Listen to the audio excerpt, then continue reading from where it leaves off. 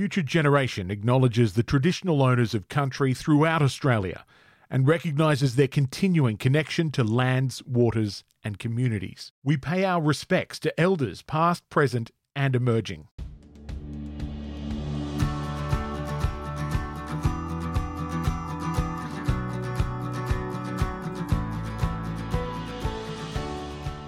Education opens doors. It enables social autonomy, it enables physical autonomy in particular ways, and that sense of agency. That's Wendy McCarthy, one of Australia's most influential women. So for more than 50 years, Wendy has been at the forefront of feminism, corporate and public life in Australia. Her trailblazing advocacy has truly shaped this country. For example, and I love this example, if your dad was at your birth, you can thank Wendy because back in the 1960s, she fought for the rights of dads to be at their child's birth. She's also fought for equal pay for women, affordable childcare, access to contraception, and abortion law reform. In fact, in 1972, she famously risked prosecution by taking out a full-page ad announcing she'd had an illegal abortion. So Wendy is not just an incredible change maker. She's an educator, author, mother, business owner, board member, university chancellor, and was deputy chair of the ABC. She's also a wonderful mentor to countless women, including myself. Wendy, welcome. I'm really delighted to be with you today. I'm so delighted to be back talking to you professionally as well as personally. Thank you. It's so hard for me to introduce you because over the time that I've known you, nigh on 20 years, your life and your career have really changed. How would you describe yourself? How do you fill in that form at the airport? Mostly I put company director because nobody knows what that is, and it's an all-encompassing term. And if I put feminist activist, I may not get through the border controls. I'm tempted at times to do other things, but usually I do that. And the other thing I did was engaged citizen. I put that down once and a bloke looked and he said, "That's a good thing." I said, "Yes, it is a lot of fun too." I love that. Thank you. So I'm going to go on to a question that I like to ask everyone. The podcast is called Twofold because at Future Generation, our purpose is twofold. We want to get the best investment returns for our shareholders, but we also really want to get the best social outcomes for young Australians. And we do this by investing in not-for-profits focusing on supporting mental health and youth at risk. Wendy, please tell us, what are your two driving purposes now? I think the education and leadership of women has been a profoundly important part of my life. And it remains that. And a part of that now, which is part of the twofold story, is the resurrection of public education. I am deeply concerned that our public education system is not flourishing. And I think, though, that the other thing that I would include in the education and leadership of women is the women's health and the right to reproductive rights. So they're the two things that I care about most passionately, but because you can't be an effective adult woman without reproductive rights and a good education. We'll come to both of those later. But earlier this year, you published a memoir. In fact, it's your second memoir, and it's called Don't Be Too Polite, Girls. So why did you choose that title, and what does it mean to you?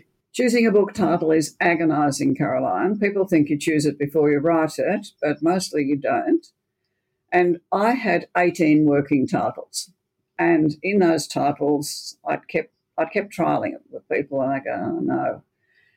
And then I went back to what I did the first time and remembered Doris Lessing's advice that she said you always go back to the music of the time and you think about the music and what mattered to you from that music, and that's where you find your titles. So I went back to 1968 when I started an activist life, because Don't Be Too Polite, Girls really is about life after 60 in the activist life as well as the years leading to it. So a young woman called Glenn Tomasetti, very beautiful, very well-educated Melbourne woman and a singer, rewrote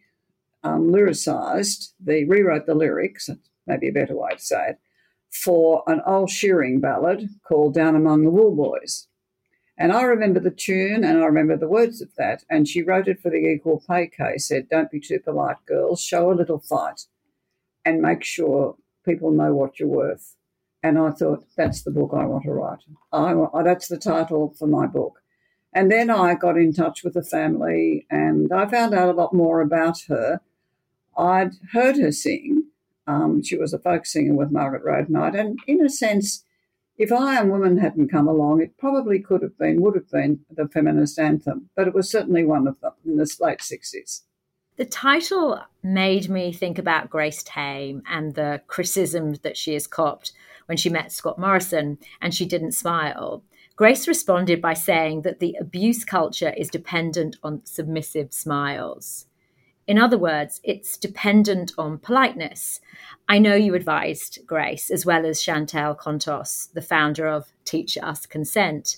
What parallels do you see between your history and the activism that's taking place now? Oh, I think they're slipping inside my shoes and the shoes of my generation. And I think they'll probably move away a bit from a business focus. And I think over the years, my focus was not-for-profit and for purpose before we use those terms. And then you're a loser if you couldn't do something in business. And I'd always liked business anyway. So for me, I wanted to try all of that. But for someone like Grace and those young women, they're looking for examples of that. And the thing I've said to some of my peer group who are quite disapproving and thought Grace was rude is that it wasn't compulsory to make nice. She was an Australian of the year. She had a commitment in that role to go to Government House or Prime Minister's residence and be honoured for that and on the completion of that role. So she went, she got dressed beautifully, she spoke beautifully when she had to, but she didn't pretend that she was making nice. And I thought that was admirable, that you can't gloss over something as grotesque that happened to her and that she talked about all year and pretend that it was all over and it was just a bit of a party. And I think I've persuaded most people that that's a reasonable view. You had this famously equal partnership with your late husband, Gordon, and I saw that. He was very much a man ahead of his time in many ways. And you've said previously that this really allowed you to soar in your career and public life. How important is it for male attitudes to change if we are going to reach equality in the workplace?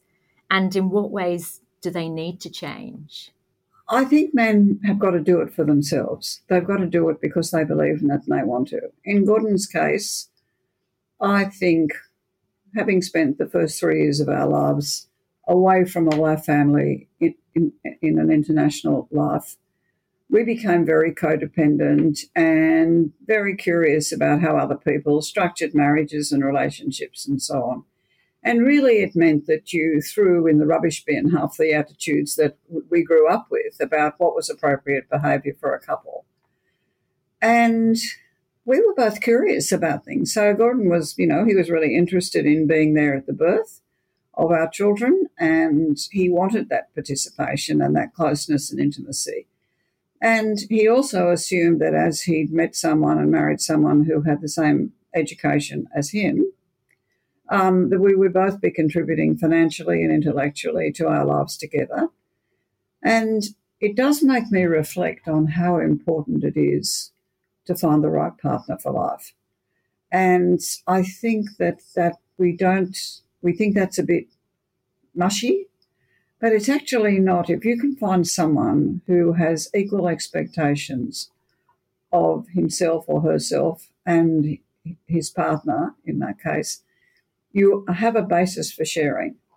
And I think that that's a wonderful basis for your children to grow up in a family where mum and dad do both things and they're pretty well interchangeable in their care and responsibility and their love. And I wouldn't have swapped him for anyone. I remember actually when I met you, you also wanted to check out my husband to make sure that it was a good pairing. So that's right. I wanted to make sure you were marrying well. And that would have been slightly different from maybe what your grandmother would have thought once upon a time, but not really. You're marrying well when you're marrying for someone you love and someone you think you can share a creative life with. And if you can have an equal life, whatever that means to you, that's good enough. I'm so in agreement with you there. So I've known and you. And you did get a good man. I so did. I'm very, very lucky. And then so is he. Exactly. I've known you for more than 20 years. And the thing that I've always admired about you, besides your kindness, is your commitment to education. You know, we've worked together in the education space. We've run finance academies for public school students, and you've always said that no one can take your education away from you. You know, I'm interested in this more because at Future Generation, we work with youth at risk, kids who are homeless, have violence in their homes, and many other issues. So how critical is education for, you know, the young tomorrow if they're going to escape their childhood? I think my childhood was really happy most of the time.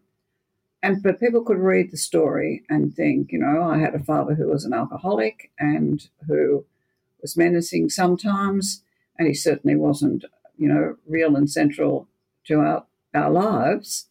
But the pain of it was. But education takes you to another place, particularly reading. Everything, you know, if there's only one skill you learn from your education, if it's reading, you can get by. You can learn. You can use a calculator now for most of the rest of things that you need in life. But I think that it's, you know, I do say it is the one thing you can't take away from, but education opens doors. It enables social autonomy. It enables physical autonomy in particular ways, and that sense of agency. So for me, my life as it is now would not have happened without access to public school scholarships, access to university scholarships, and the capacity to just earn enough as a young woman to be able to, on that scholarship, make my way. Basically, from the age of 11, I had scholarships to work. And that gave me a status as well, you know. So Wendy's a clever girl. Not too clever, please, but, you know, clever enough. And I don't think we should ever underestimate how important it is. I was quite shocked last week when I read a piece by Matthias Cormann, international finance person now, saying that Australia had too many people going to universities and there should be more in trades. I mean, for me, that is just such rubbish. Anyone who's able to go to university and learns to research, synthesize, read more, think more, of course they should go, and we should provide that. It doesn't mean you can't have a trade, but it means that you have a chance to learn to think independently, and that the best nations are taught in democracies to think independently. And would that be the advice that you would give to any child, whether they're vulnerable or in any situation, that they should be getting a really good education? Yes, I think education's the only game in town. And that's the one we need to pursue and provide. And public education, I think, is very challenged at the moment in Australia, and we need some correction. In my early life, we would have always chosen public ahead of private, and that's probably not the case now. And I think that secular education should be, a great secular education should be the central platform of every nation. You were chair of Headspace, the National Youth Mental Health Service, and that interests me because Future Generation Global has worked with them in the past. You know, we were a founder partner, and they're working to prevent mental ill health in young Australians, which is really where we are, what we're trying to do at the moment. You know, it's at a crisis point at the moment. Recently, statistics show that 40% of 16 to 24-year-olds have a mental health disorder, which is a horrifying increase. What are your views of the current mental health crisis, and what do you think is causing it? I think I was shocked, really, when I took on the chairmanship for Headspace at how prevalent it was. I mean, I knew the numbers, and I knew in country towns of families who'd, you know, they'd gone to every cake stall and so on to keep a kid who was vulnerable, or born with a disability and a mental disability, housed and schooled and cared for and so on. But the anxiety and the depression, which are rampant, are the really challenging spaces.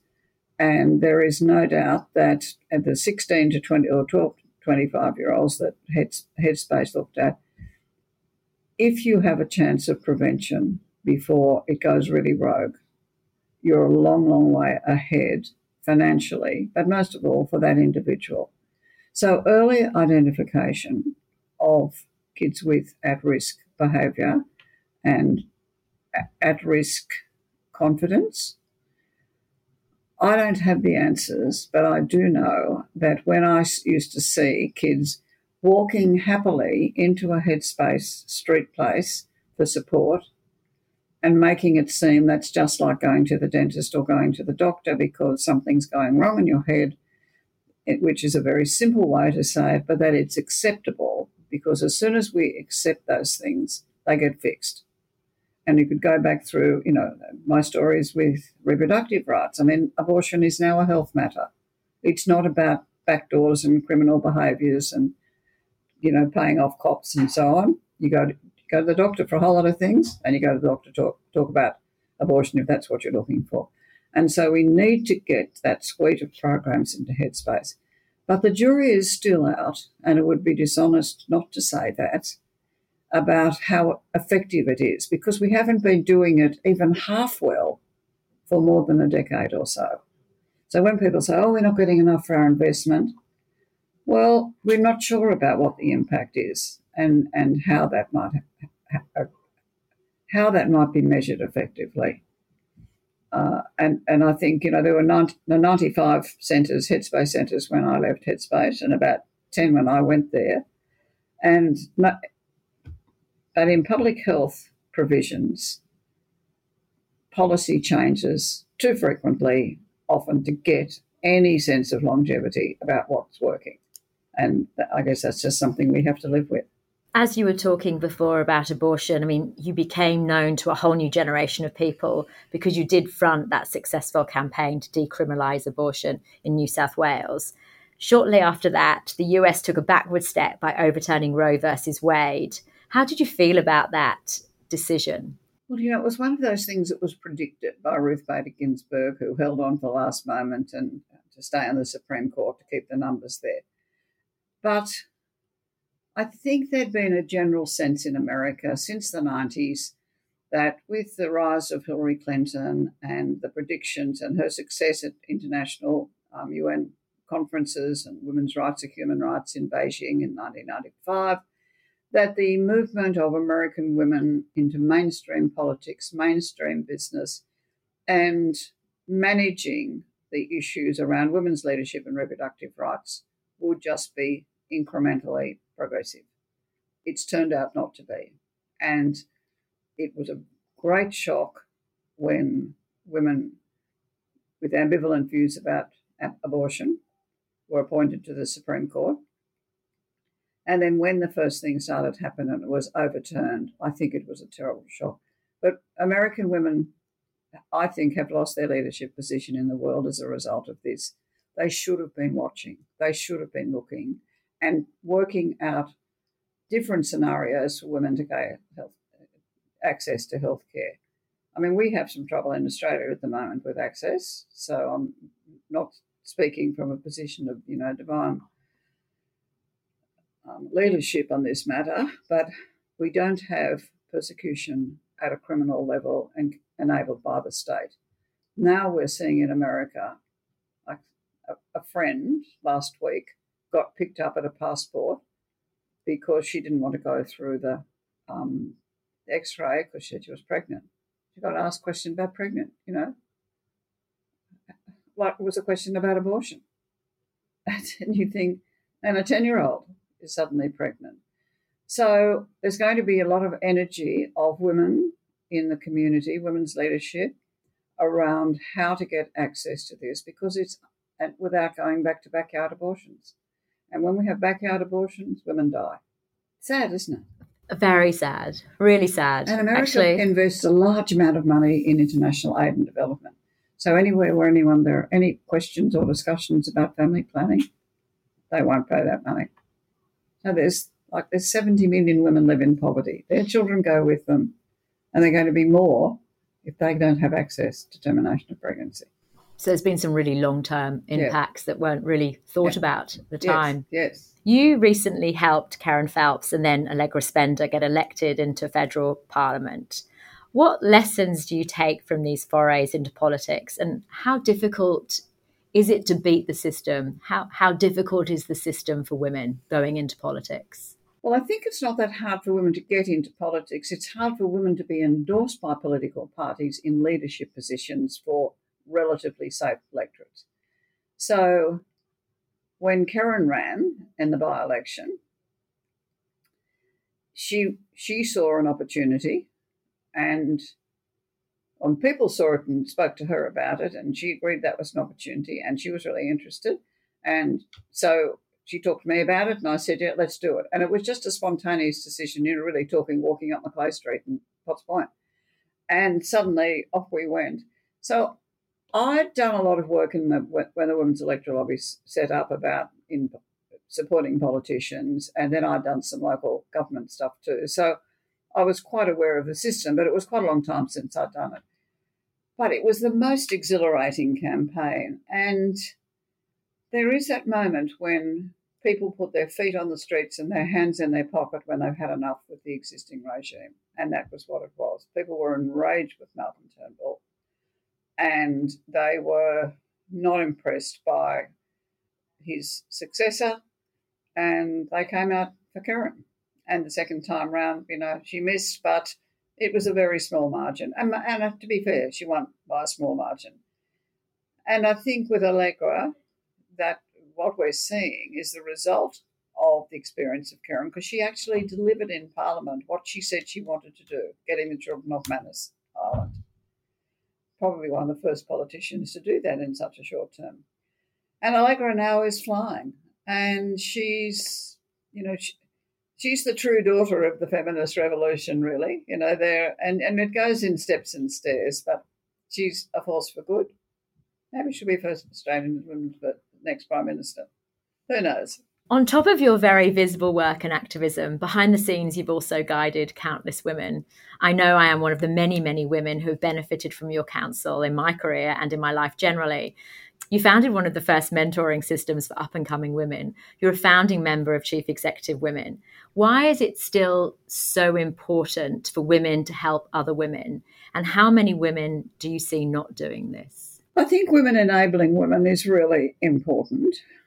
And I think women who worry that they shouldn't do that are mostly applying a male gender lens over opportunities for promotion and leadership.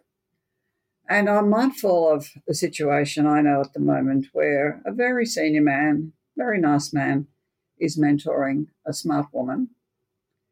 And a couple of boards have come up that she's quite interested in. And he says, oh, you're not ready yet. Well, see, I wouldn't cop that. I would say, I would be, and she took it and she's thought, oh, well, I'm not ready yet. Well, she is ready to do that. And what happens is when people do that, whether they're male or female, you lose your confidence. You think, well, maybe I'm not ready. Well, when will I be ready? I've got a master's degree. I've worked for 20 years. I think I'm ready. I thought I was ready. Presumably somebody thought I was ready because I got on this program. So I don't know how to do that, but I do know how to help those women ask questions in that scenario, saying, well, tell me, what am I lacking? Because that's not true mentoring. You need to be questioned. You need to go back, not to be making nice. You're grateful for the person giving the time, but you want to know a little bit. You need more feedback than that. And I think women who don't support other women, basically, I just don't want to know them really, because it's foolish. That doesn't mean there aren't women you dislike, or men you dislike, or men you like. But to say that, I think it shows a sort of anxiety and a terrible fear that another woman might get ahead of them. Well, I suppose men do that too. At a most recent CEW event and Sydney Community Fund, I saw you getting mobbed by young women. What do you think it is about you that appeals so much to these young women? I think I'm safe. I think they can tell me things that maybe can't tell their mothers or their grandmothers, and they're not necessarily of much consequence, but they are to them. I remember, for 10 years I wrote the Clio column on human relationships, my sex advisor years, and I think in the end I understood that there was no unaskable question. And sometimes it's easier to ask one of those questions to someone else, and I've got a track record that says that I'm trusted and I'm safe and I'll give you advice and truth as I see it. And it might just be, a 20-minute encounter, but if I say, well, I think that's probably not a good idea or a good idea, they know they'll get an honest answer. And basically I don't lecture people, and I do have fun. So you've just turned 81. You're looking back at your life. You've written your memoir. What are you most proud of? And what will your legacy be? My legacy will be at a very personal level. I've been a good wife and mum, and I've been a good person in my family. And there are 40 odd of us sitting down for Christmas this year. I love families. I love clusters of people working and together, robust as it gets at times. And I think the other thing that I'd like to think that women have a bit more confidence in public life than they did when I started. And I'd like them to hang on to the idea that if someone offers you something and asks you if you'd like to go on a board and so on, that you say yes first and think about it later. Because managing risk in today's world is a crucial way of developing your life and your career. It's a risk when you set up a relationship with a partner. It's a task, and it has to be managed in a way with head and heart. And it's a risk when you take a job in an unknown place. But out of that risk comes growth and wisdom and hopefully lots of fun and results.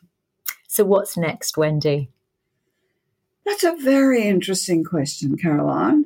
I've been thinking about a couple of little things I might like to write. I won't write anything as big as that. Don't be too polite, girls. But I know I need to keep healthy. I'm working on one board, which is a for-purpose, not-for-profit, and it's looking at aged care and disability in particular.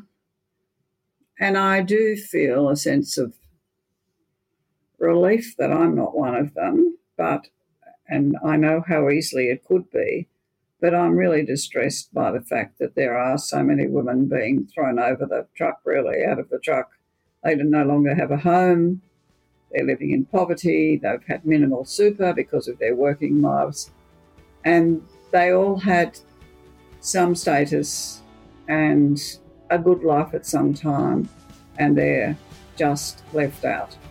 And so for me, if I do what Susan Ryan always says we should do, is just keep going, I want to make sure that those who have been just left out get back in to a life of respect. I guess my other thing is, after a decade of, I think, very disrespectful discourse between women and government, I'm hoping that the next 10 years will be very respectful discourse between women and government, because we need that to be safe and to have equity. And they're going quite well at the moment, so we all need to keep our eyes on them. Thank you very much, Wendy. Thank you for your time. And thank you for the opportunity. Lovely to see you in this role. Always. Thank you.